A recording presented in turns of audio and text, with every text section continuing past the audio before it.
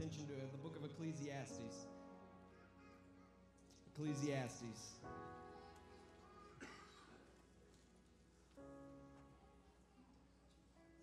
Hallelujah. Ecclesiastes, I'll give you a moment to find it. It's a smaller book. It can be more challenging. You got to take a minute and find it if you're like me. Ecclesiastes chapter 7. Chapter 7. I'm going to read just one verse, and I'm going to read it in a couple different translations, and we're going to see what the Holy Ghost would like to do.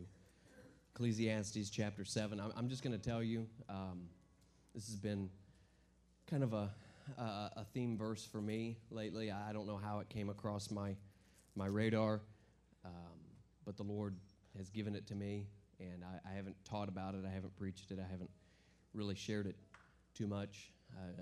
I just knew it was for me, and I felt prompted in the Holy Ghost a while back to just prepare to share it, and that's what I'm doing. I'm being obedient to the Lord.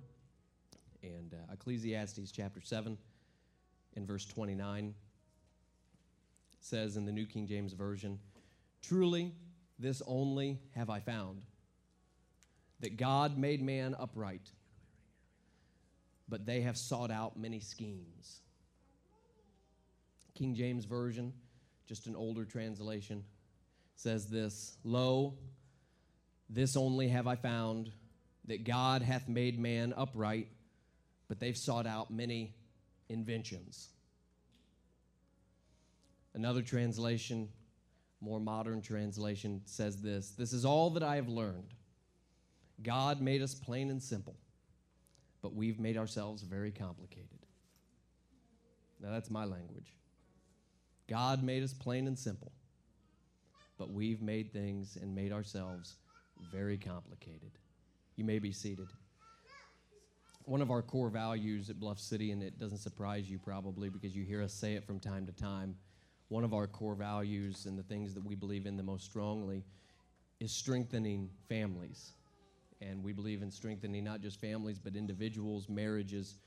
We believe in the strength of those things. We believe that the Word of God prioritizes those things, and that it's an appropriate area of focus for us as a church, especially in the day and age that we live in, when so many of those institutions and relationships are under attack on a daily basis. Amen? We believe in strengthening families, and this is one of those nights where I feel the Holy Ghost leading us in that direction of strengthening. I don't minister a lot on Sunday evenings, so I hope this is okay. A lot of times you see me on Sunday mornings, and I am more evangelistic, and one of the other things we believe in the most is sharing the gospel and reaching for those that are lost, and we do that a lot, and that's appropriate. But tonight I feel the Holy Ghost leading me down this direction of just strength and strengthening families. And this is one of those services where I believe that just what we did a moment ago is not going to be the last time that the Spirit calls on us to respond together as families, as marriage partners, as individuals, as friends, as just together. We crave simplicity. We crave simplicity, and we crave peace. Not necessarily easy or lazy, don't mistake me, but we crave things that are uncomplicated. We want life to be straightforward, don't we?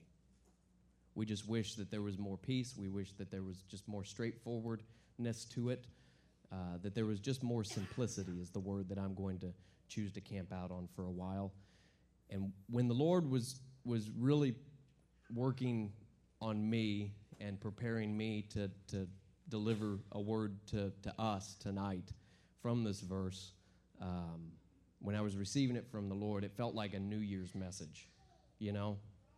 Sometimes we get around New Year's and we get to the place where we feel like, you know, we have to hear somebody stand up and talk about, you know, get rid of all this and, you know, clear out all that, and let's just get down to the basics, and let's get the basics real strong and the fundamentals, and I'm going to get back to the basics. And that's a great message, and that's the kind of message, but I thought to myself, that this isn't a New Year's message. This is just This is a scripture. This is a Bible message. This is a message from the Lord for us living in the day that we're living in today.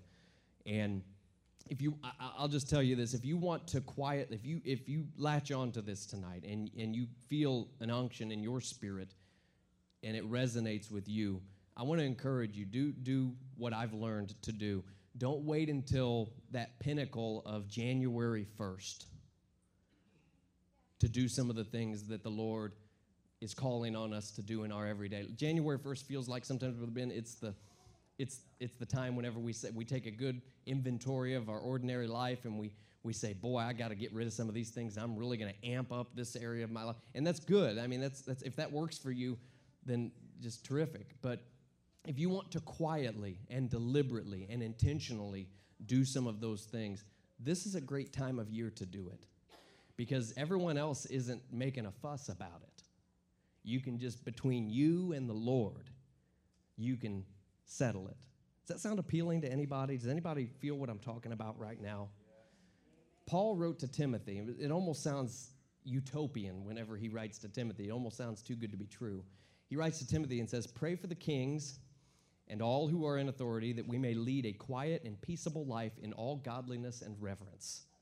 Ooh, that just sounds like, boy, that sounds almost too good to be true. You gotta just live a peaceable and quiet life with all godliness and reverence.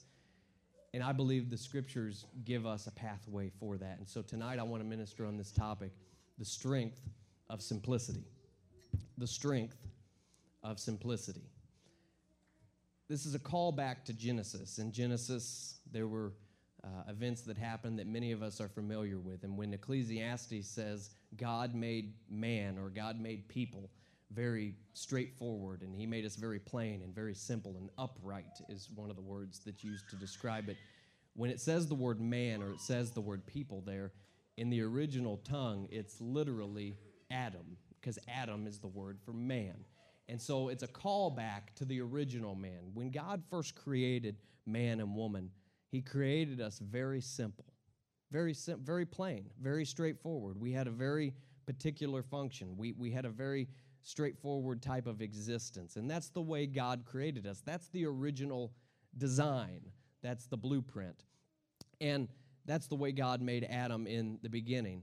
But Adam pursued his own way rather than God's way. And we started to get into trouble from there. And since then, we've all joined in our first parents' sin. And furthermore, not only do we sin like he sinned, but we live in a world that's filled with the consequences of that sin. And there's brokenness, and there's pain, and there's suffering, and there's things we can't explain that just surround us every day, that are not directly a result of my sin, perhaps, or your sin, perhaps, but it's a world that we live in that is filled with the consequences of sin and brokenness, and that's the reality of it. And the writer of Ecclesiastes, many people believe it was Solomon, is calling back to that original man and woman who were made simple. They were made in the image of God. They were worshipers. They were workers. They had a very clearly defined purpose. It wasn't complicated in the Garden of Eden. It was paradise. It was man and God. It was the presence of God all the time. It was a very clearly defined roles and responsibilities. But sin entered into the picture, and suddenly there were inventions and devices and schemes and complicating factors, and the waters get muddied. And now no longer is man behaving in a simple, plain, straightforward way. No longer are the lives of ladies and men filled with just the simple things of life, of having a relationship with God and having the joy of family and friends and taking joy in our vocation and what we do for a living and the work that we do and finding some fulfillment in those things. No longer is life that direct and straightforward, but sin enters into the picture and starts to corrupt things. Their personal sin corrupts things. The sin and the consequences of the world's sin surrounds them and creates an atmosphere where sometimes they just get blindsided by something that wasn't in the picture beforehand, but now it's a part of their everyday life. And as a result of sin, God issued a curse on the earth. And he started, instead of things being straightforward, now things were crooked. And it was as a result of man's sin. No longer was man going to be able to just enjoy the bounty and the fruitfulness of the ground, but now there was going to be toil, and there were going to be weeds, and there was going to be thistles, and there was going to be wild animals, and there was going to be challenges after challenges that were going to compound and cascade through the ages until we reach a place today in the year of our Lord 2022 where it seems like we've got more things that complicate our life than we ever have before. And we read some of the ancient scripture like this, and we know what Solomon knew, that God made man simple, plain, upright, righteous, straightforward. But we, everyone point your finger at yourself. Hope this is okay. We've made things pretty complicated, haven't we? Solomon says, consider the work of God. Who can straighten out what he has made crooked? And the answer is none of us. We can't lay our hands to the problems in this world and fix them. We've tried for generations. We try to institute programs. We try to set up governments. We hold elections. We do everything within our power. We engineer things. We invent things. We have technology start to solve problems for us. But, Brother Turner, nowhere can we get close to touching the real problem of some of the crooked things that exist in our world today. We can't touch them because God has set forth in motion the effects of the fall and the curse that comes from even that original sin. We desperately need God. Amen? And King Jesus is ushering in a kingdom that straightens out the crooked things. But in the meantime, we're left to navigate some of those things ourselves. Sin and brokenness are equal opportunity destroyers. It doesn't matter if it's your personal sin or if it's just some of the consequences of what's going on in our world on any given day. It can sweep in a moment and cause devastation in our life. And we need the strength that comes in a return. Brother Ben said it whenever he was opening service, a restoration of the simplicity that God wants to put into our lives. Sin makes us susceptible to overcomplicating things. Things weren't complicated before sin entered the picture. And sin enters the picture, and now all of a sudden, human beings, you and me, every single one of us from one side of the room to the other, we are more susceptible today to overcomplicating our lives than we ever have been before. Because sin and the system of sin in this world that we sometimes can't avoid and other times, God forbid, we subscribe to, it takes us away from our original design. God created us to do what we've been doing here tonight. We've been worshiping. God creates us to do what we sometimes do whenever we work and are about our Father's business. It takes away from the authority that we're supposed to exercise, that God wants to give us in our life. God wants us to exercise His authority as sons and daughters of God. And sin complicates things so much sometimes that we feel like I'm not worthy to do that. I'm too distracted to do that. My life is too full for me to have the kind of relationship with God that empowers me to do that. I'm talking real plain tonight. I hope this is all right. We're just being real transparent because I think the Lord has a way of strengthening us. And if we're going to be distinctive in this time period that we live in, it's going to be because some of the attachments of this world don't get attached to us. I'm not talking about sin necessarily.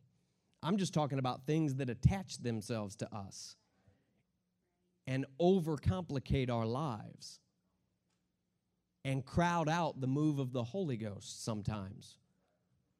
Sometimes we forget, each and every one of us that's been filled with the Holy Ghost, you can hear from God.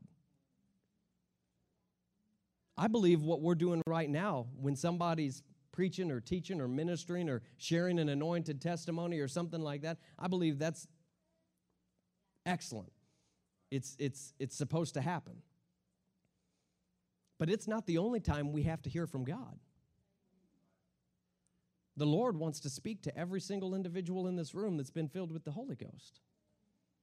He can give you a direct word of direction or encouragement or a scripture from His Word or something. It can come in a one-on-one type of environment.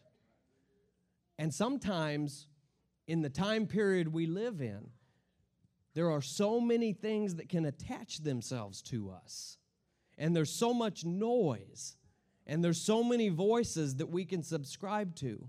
And there's so many notifications that keep dinging and buzzing and going crazy that we can't be still for a moment and remember that God made us very plain and straightforward.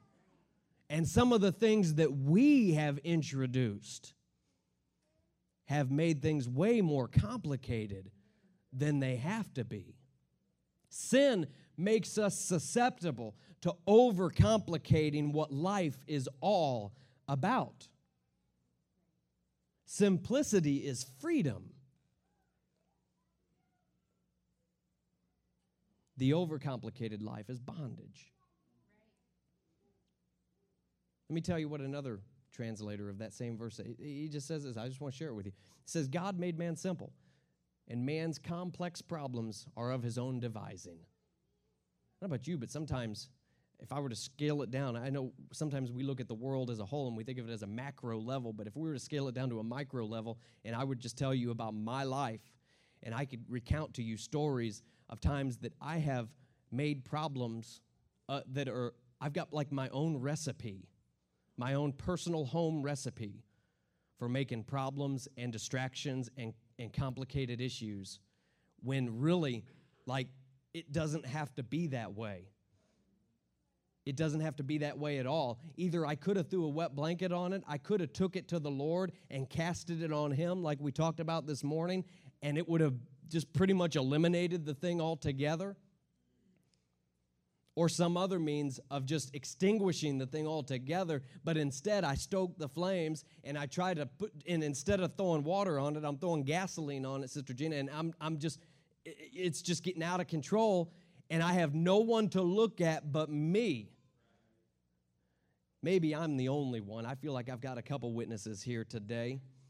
Simplicity is you've heard the word spiritual disciplines before, and we think of prayer, and we think of reading the Bible, and we think of things like that, and those are spiritual disciplines that cause us to grow and give us guardrails and parameters in life, and those things create the conditions where the Holy Ghost can minister to us. But can I submit to you tonight that simplicity is also one of those things that creates an environment that you can grow spiritually in? Because a life that is overcrowded and overcomplicated will eventually crowd out the voice of God. It will crowd out the move of the Spirit. It will quench the Spirit. Sometimes we think about quenching the Spirit, and we think that that's something that could only potentially happen in a church service when there's a big move of God that's sweeping through the building, and somebody does something that throws everyone off, and we think that's quenching the Spirit. That's not the only time that the Spirit can be quenched. The Spirit can be quenched by things that are just way too complicated, by things that attach themselves to us that crowd out the freedom of the Holy Ghost to minister and move in our lives. This simplicity is as much an inward thing as it is an outward thing. Stick with me. It's as much an inward thing as it is an outward thing. And when we engage in sin, or when we even start to subscribe to some of the systems of this world that are led by sin, the world can cause us to lose touch with God's reality. And God's reality is this: God hasn't abandoned His original design. God's got an original design for marriage. God's got an original design for parents and children. God's got an original design for our relationship with Him.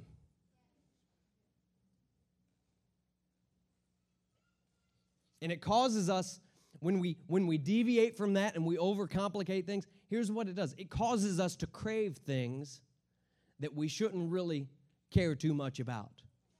Have you ever heard the saying, sometimes we buy things to impress people we don't even like? Now, for the record, I believe in liking everybody. We love everybody enough to get to heaven, right? We don't practice hatred. We don't do it, but we don't all have to be best friends. You know, we don't all have to. You know, you understand what I'm saying. I'm walking a tightrope right now. But you've heard the saying. Sometimes we buy things and we do things to impress people that we don't even like. Can I drop a hint on you right now? Most of those people, they ain't even paying attention to you anyways. That was for free. The scriptures say godliness with contentment is great gain.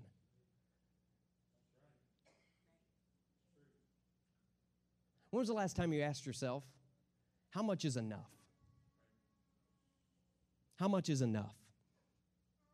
At what point can I stop and be content? Have you ever asked yourself that question? Because if you never address that question, you're going to chase after a mirage for your whole life.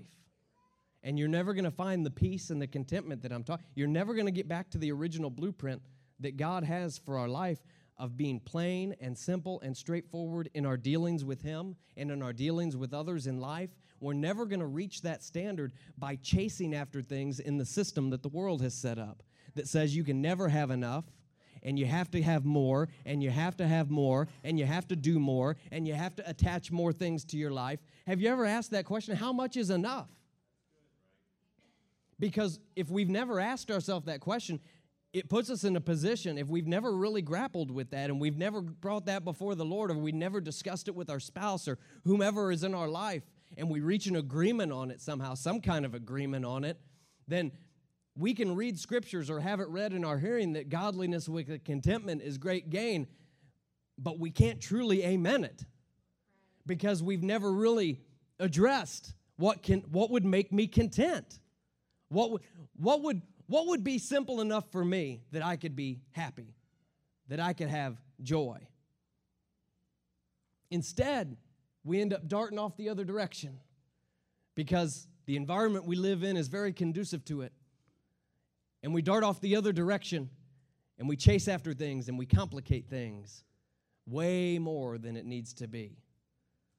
That's why Jesus encouraged an inner attitude of detachment from material things. And it's not just about material things. This isn't Brother Dustin talking about, you need to sell off everything you got, have an estate sale this weekend, and just, live under a bridge. I'm not saying that. But Jesus said we need to cultivate the appropriate attitude towards material things in this world. Look at what Jesus said in Matthew chapter 6. It's the Sermon on the Mount. Jesus says, don't lay up for yourselves treasures in heaven or on the earth where moth and rust destroy and corrupt, but lay up for yourselves treasures in heaven where it can't be destroyed and it can't be corrupted, and thieves can't break in and steal it. For where your treasure is, there will your heart be also.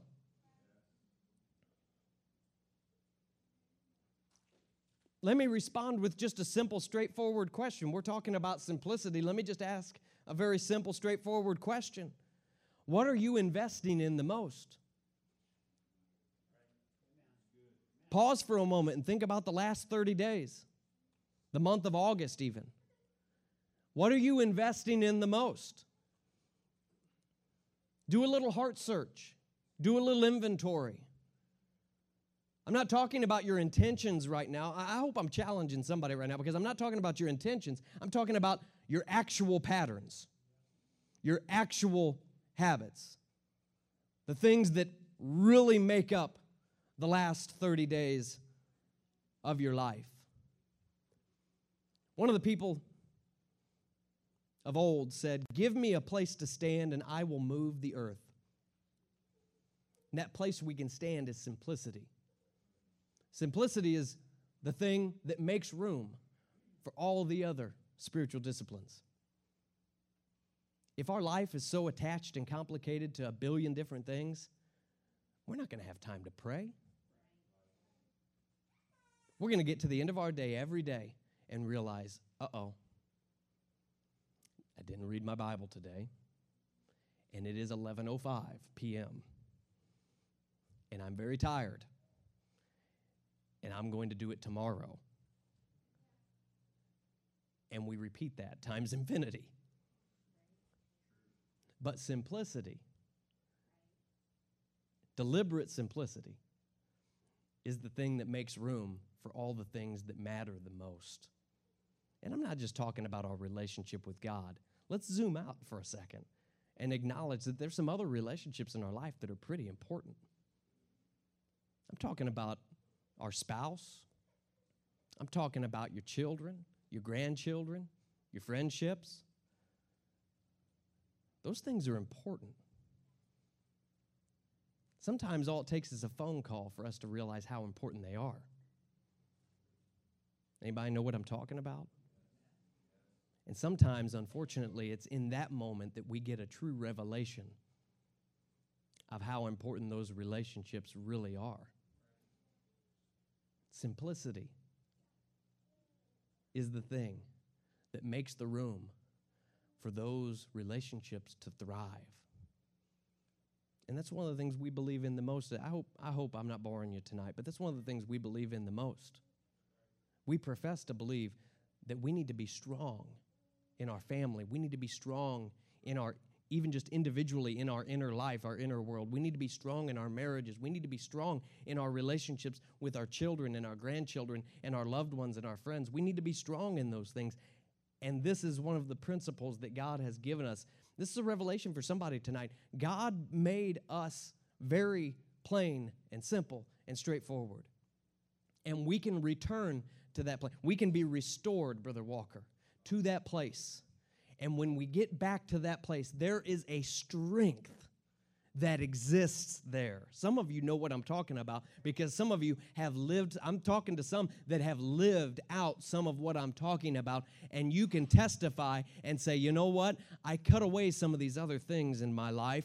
All these things, they weren't necessarily sins, but they were things that were just attaching themselves to me. They were taking up too much of my time. They were absorbing too much of my energy. They attracted too much of my attention, and I just cut some of those things back. And you know what I'm talking about when I say that it makes your relationship with God stronger, and it makes your relationship with others around you stronger and sweeter.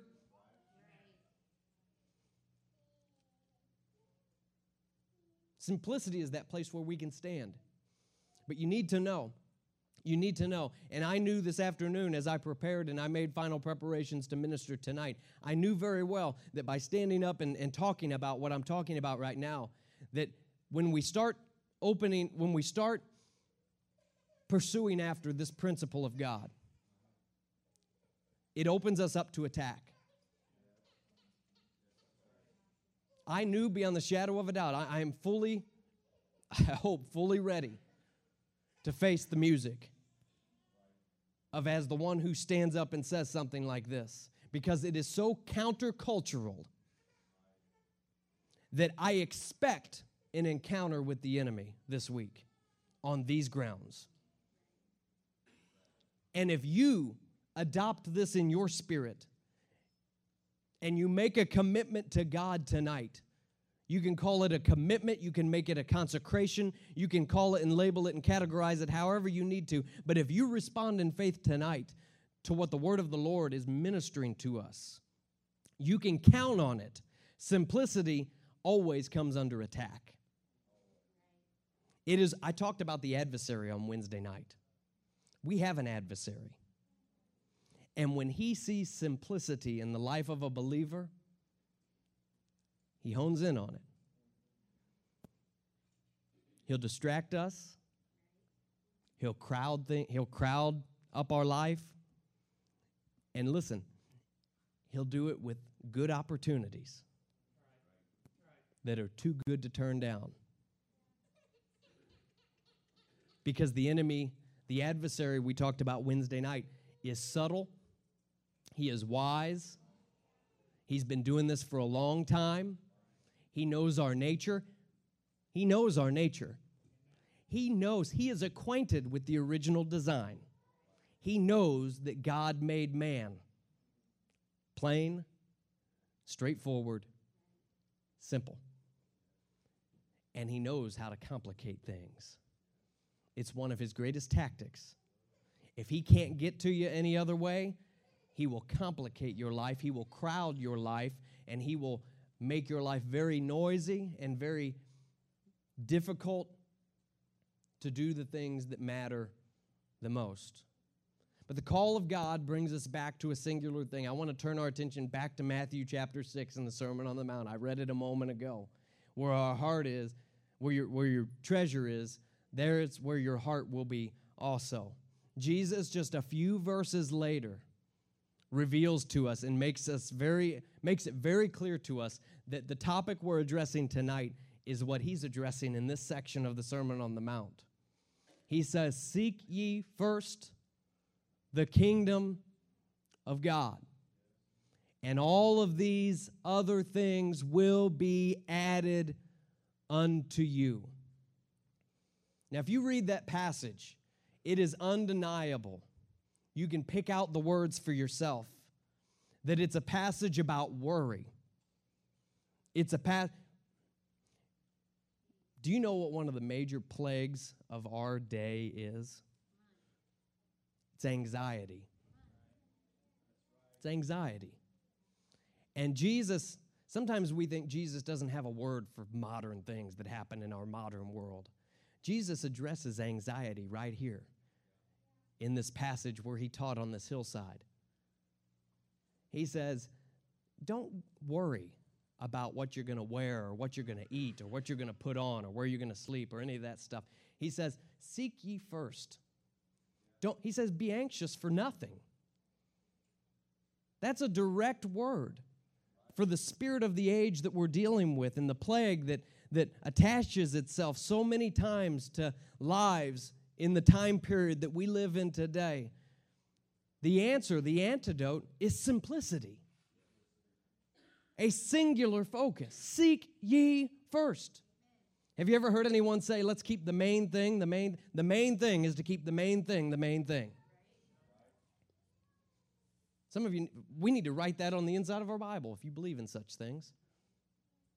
The main thing is to keep the main thing, Listen, if you'll keep simplicity intact, if you'll guard that and protect that ferociously, it will allow you, it will position you to be obedient to the words of the Lord when he says, seek ye first. You say, Jesus, how can I do? I got all these other competing priorities. I got all these other things that I have to be responsible for. And certainly, there are some things that we cannot eliminate from our lives. There's real obligations. We got to pay the bills. We got to do things. I mean, there's honest to God things that we have to make sure get done. And I'm not discounting that. I don't live in a dream world. But if we will protect and cultivate simplicity and guard it and say, I'm not going to let a bunch of unnecessary, unedifying things crowd up my life, then we can be obedient to what the word of the Lord says to us when Jesus says, seek ye first the kingdom of God. And we have a promise. All of these things. Which of them? All of them. All the things we get worried about, all the things we want to expend our energy trying to attach to and accumulate, Jesus says all of those things will be added unto you. The kingdom must be our main goal.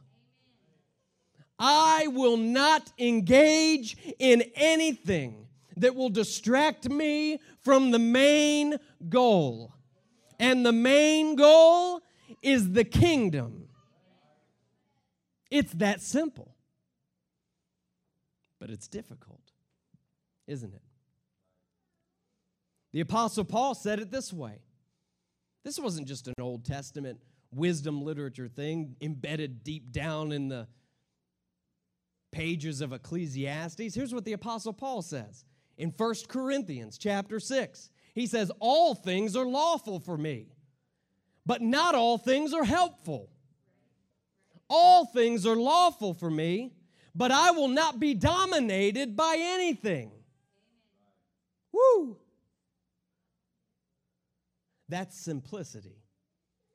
But sin in the world we live in inclines us the other direction. We have to push against the grain. We have to swim against the current. I know what I'm preaching right now is challenging. I know that it challenges our spirit. I know that there's a part of each and every one of us. I've wrestled with this verse for the better part of this year. And I know that there's a part of this that grates against us because we think I've got to keep all the plates spinning. I've got to keep all the things going. I don't want to disappoint anybody. I don't want to let down anybody's expectations. I know there's real dynamics at stakes here. I know that we're not talking in abstractions tonight. I know that we're getting down to where we all live in the ordinary, everyday life. But I'm telling you that there is a blessedness, and there is a power, and there is a strength to be gained in this day that we live in.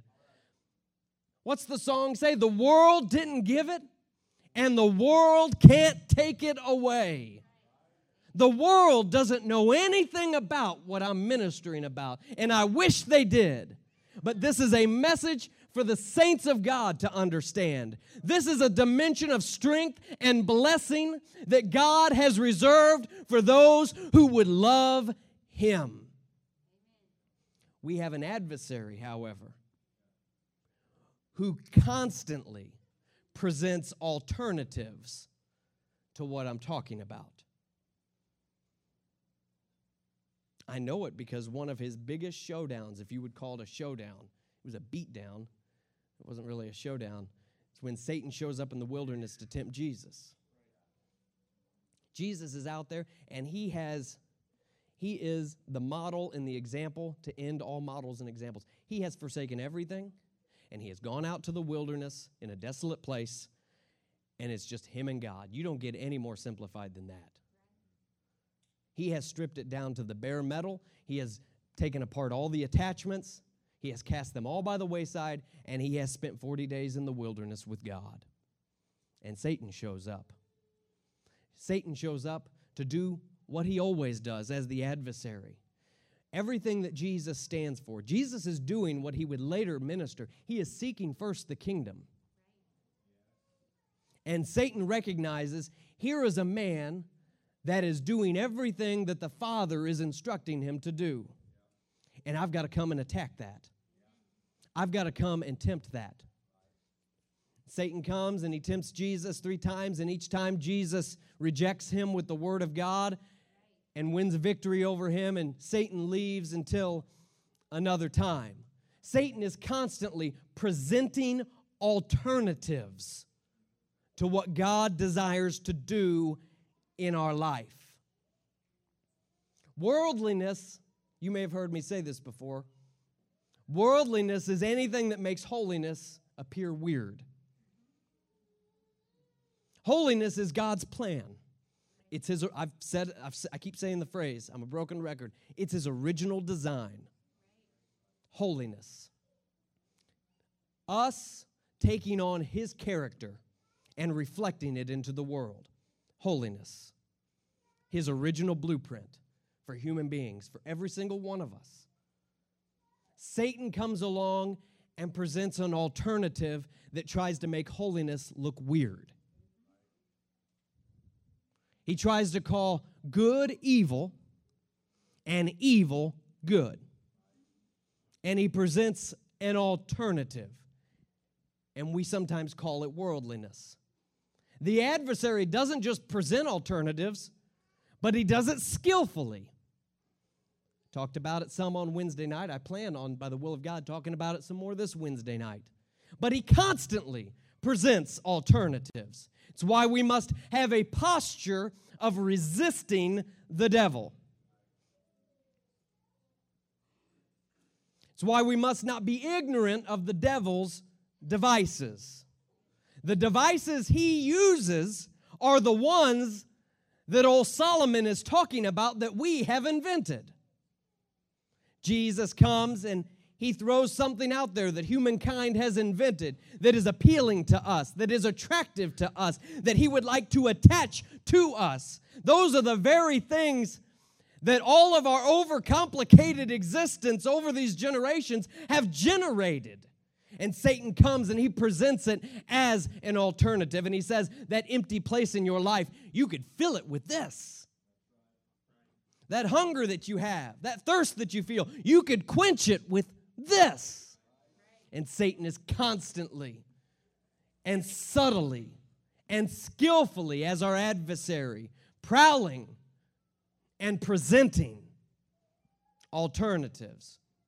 And every presentation that the adversary makes like that has a dual purpose. One is to inflict pain, ultimately. There may be pleasure for a season, but his ultimate goal is to destroy. And his secondary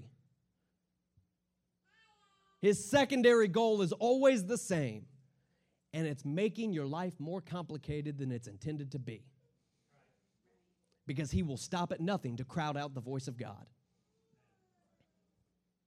Let me give a couple examples. Let's just get real. An example.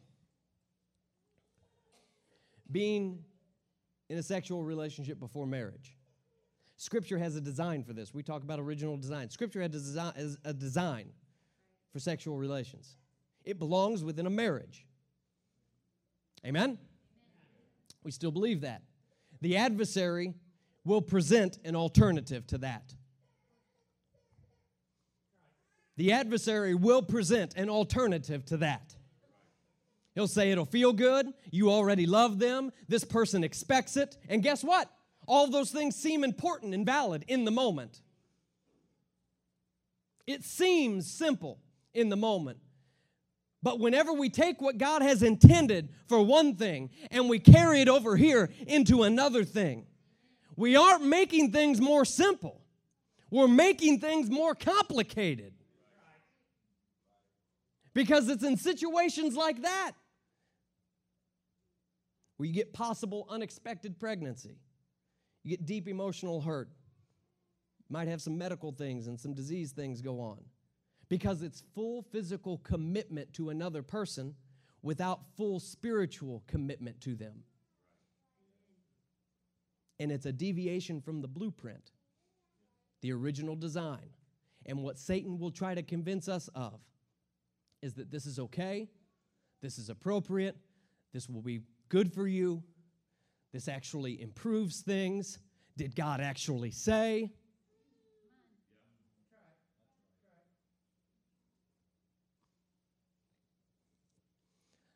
Let me give you another one that maybe won't make you squirm.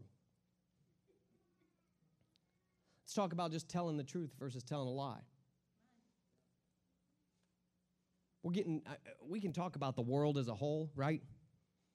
But it's much more edifying if we talk about just, life for a couple minutes. I read one time, Mark Twain said, if you tell the truth, you don't have to remember anything. I've always kind of just tried to live by that. That's not a scripture, but it's pretty good. If you tell the truth, you don't have to remember anything. How much more complicated is it to tell a lie or a half-truth?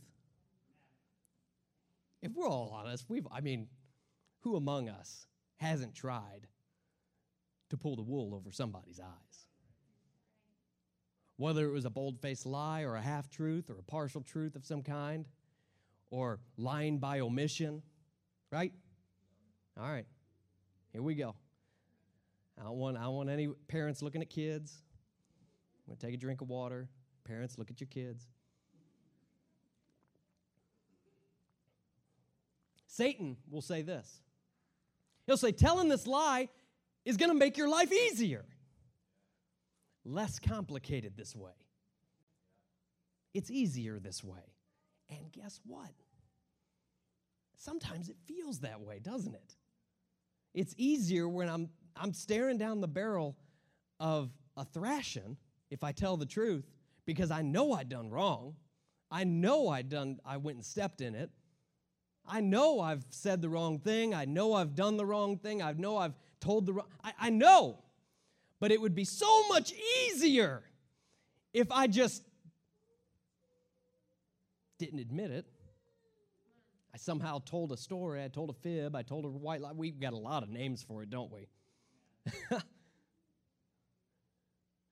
Satan will say, this will make your life so much less complicated this way. You don't have to deal with the fallout. You don't have to deal with the consequences. And our flesh is inclined that direction anyways. Because, like Solomon said, we do seek out many schemes. It sounds attractive to us. Every presentation that the adversary makes has a secondary effect of making life more complicated than it should be. And then all of a sudden, subtly, one thing at a time, one layer at a time, we end up with less time for the things that matter the most.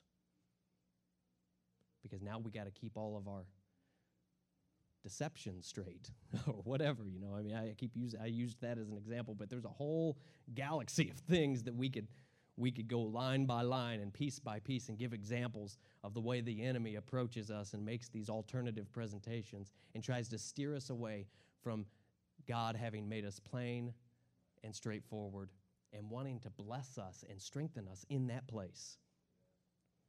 And God's restorative power calls us back to his original simplicity of design and purpose. So let me talk just for a minute about the strength of simplicity in a few different areas. And these are not the only areas, but the areas that I felt led by the Holy Ghost to hone in on just for a few more moments tonight. Because I feel like I'm doing a disservice if we talk in the abstract and we don't talk about the practical for a moment. It's the will of God for us to take joy in our relationships with others. I hit on this a little while ago, but I want to sit here for a minute and camp out on it because I believe it's that important, and I believe it's that much against what the world is presenting to us that I want to say it loud, slow, and clear today. There ought to be a joy in our families and in our relationships and in our friendships and in our marriages. I'm still in the book. I'm still right where I need to be. You need to prioritize family time. You need to protect it. You need to schedule it. If you need to go analog, what do I mean by analog? I mean not digital whatsoever. If you need to go analog to make this happen uninterrupted, don't overcomplicate time with family, but be committed to it. There should be a joy in our marriages, in our relationships with our children, in our relationships with one another as brothers and sisters, in our friendships with our grandparents and our grandchildren. There ought to be a joy in our relationships. And I know that there's brokenness, and I know there's things that get in between us that we have to forgive and we have to work through. But I'm speaking in general terms right now. It's the will of God for our life to have room for that to take place. It's the will of God. Don't ever feel guilty for it. Let me just give somebody permission right now, as though I need to give permission, but let me just give somebody permission right now. It's all right to eliminate some non-essentials so that you can invest in the most important relationships in life. I know that that's against the current of whatever is thrown at us in this world, and that's why I'm saying it out loud and not taking it for granted right now. Don't wait until there's a phone call or some kind of tragedy to recognize that the most important things in life are not things, they're people. There's strength there. There's strength there. The world didn't give it. and the world can't take it away. You need to be strong in your fellowship, not just with your family, but also with the church.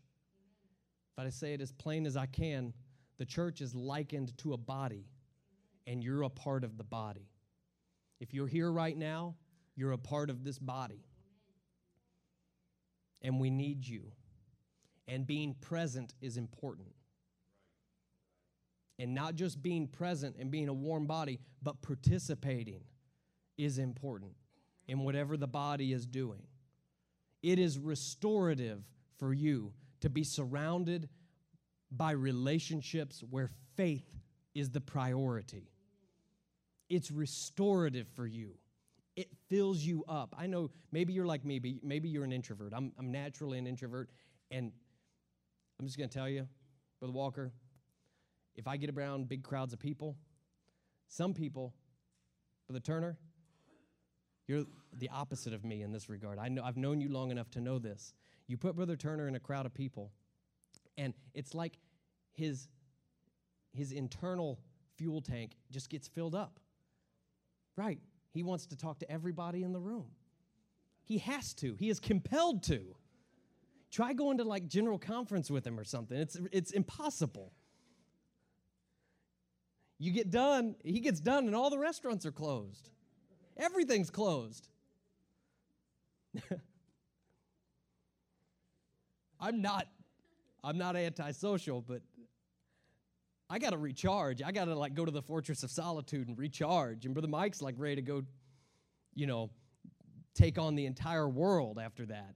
And I'm like shrinking back, And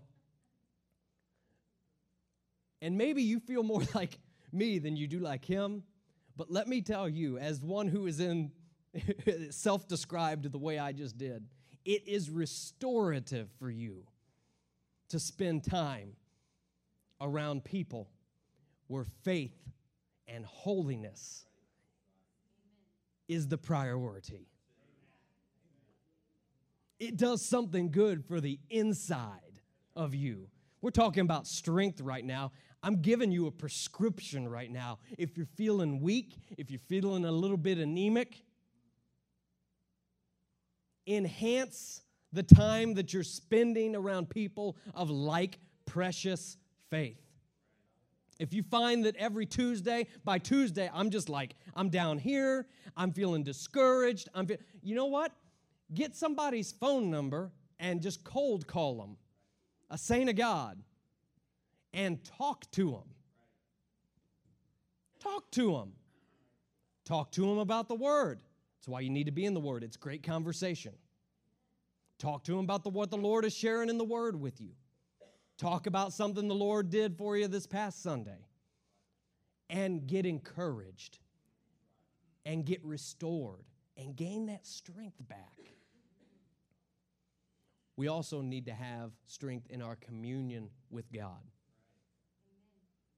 As important as the horizontal relationships are when they're in order, the most important of all is our relationship with Him.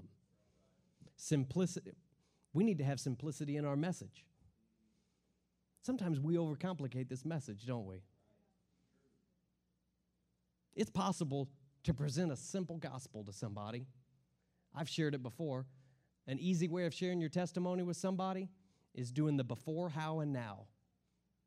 Before, my life was like this. Then God stepped in, and this is how He did it. And now my life is like this.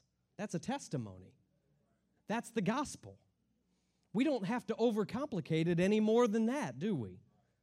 We need to have that kind of simplicity in our relationship with God, because Pentecost is not a private party. It's not just for a handful of us. It's for everybody. We need to be more committed to our prayer and our study of the Word of God. We need to have a hunger like we never have before for a daily personal audience with God. We need to have an intake of God's Word every day to ground us and to teach us. I'm just talking about the simple things tonight, if that's all right. The simple things. How do I get strong spiritually? It's kind of just simple. But we have a tendency to really overcomplicate it. You can hear from God for yourself, but you won't as long as you have a multitude of distractions and things attached and things vying for your attention that you're allowing to stay within your orbit because you can't bring yourself to just cut them loose altogether. Stand with me if you would, if the musicians would come. What's the takeaway? The takeaway is this. There is strength in simplicity. Turn to your neighbor and tell them that right now. There is strength in simplicity. I want to hear, turn to somebody else. Testify of it with your own mouth right now if you believe it. There is strength. Here's what old Solomon would say. Solomon would say, here is the conclusion of the whole matter. The conclusion of the whole matter is this. It takes courage. It takes wisdom. It takes strength. But the call of the Spirit today is to clear out the many different kinds of inventions and devices and schemes that can often clog up our life, and to make an on-purpose emphasis on the things that matter the most. Sometimes we just need an inventory of our habits and our patterns and our routines. It doesn't have to wait until January 1st. That's kind of silly. Sometimes we just need a sweeping away of the things that are unnecessary, some of the things that have become unedifying to us. The Apostle Paul said, all things are lawful for me, but not all things build up. He said a phrase that I've just always, it's always just gotten lodged in my spirit. He said, I'm not going to be dominated by anything. There's not a person under the sound of my voice right now that in your heart of hearts, your desire is to be dominated by something from this world. I know that there is a purity of spirit here right now, that we desire that one thing. One thing have I desired of the Lord, and that will I seek after, that I would dwell in the house of the Lord all the days of my life. I know, I sense that here right now in this place. Can we, from that place of sincerity and purity of heart, can we respond to the Lord right now and come up around the front together and just say, you know what, I'm going to make a consecration. I'm going to make a fresh commitment. Maybe there's some clearing out that needs to happen. Maybe there's some sweeping away that needs to take place. But there's strength to be gained here today. And if you came into the house of the Lord on this Sunday and you just need an infusion of strength, it's available in the house today. It's available in the house today. If you need to kneel down, you're welcome to kneel. If you'd like to just lift up your hands, you can do that. But whatever you do, find a posture of response in the Holy Ghost right now. Do an inventory if that's what you need to do. Maybe it's repenting. Maybe it's saying, God, I've gotten things out of order. I've gotten things out of order, Lord. I've put something else before you. I've allowed something to crowd you out for too long. And Lord, I'm drawing a line in the sand tonight. I'm drawing a line in the sand. I'm going to trace some new boundaries out in my life. I'm going to let the pencil of the master sketch out some parameters that have been lacking in my life. I'm going to let him cut away, like the skillful great physician, I'm going to let him cut away some of the attachments in my life that don't really contribute a whole lot to my life, but I've allowed them to persist because maybe they're comfortable and maybe it's common and maybe it's something that's popular or fashionable, but they're not contributing to my walk with you. And Lord, I want more than anything. I want more than anything to have an audience with you. Oh, would you do that right now all across this room? There's strength to be gained right now, and it would be appropriate for husbands and wives, for family members, for friends, for loved ones to join together right now Because so often this is not something that only occurs individually, but it's something that is all the more powerful when two or three agree together and say, I'm going to seek first the kingdom of God. I'm not going to be anxious about some of these things that we've said at the kitchen table, or we drove in the car and we've talked about, and we fuss and we fret sometimes. I'm not minimizing any of those things, but I've just decided that I'm going to trust the Lord, because His promise says that if I'll seek Him first, if I'll clear out all the rest, if I'll get rid of all the inventions and all of the schemes and all of the complicating factors, that He most assuredly will add these things unto us. Oh, I'm burdened in my spirit right now. I wish to God that every individual right now would reach for heaven. God is reaching for individuals' lives. He's reaching for that inner sanctuary. He craves to have an audience with you. He craves to see you develop and grow. He so strongly desires to see you at your best, to see you strong, to see you prospering, to see you thriving. Won't you hear the call of the Spirit that's saying, come unto me. Let me make you strong. Let me show you my goodness.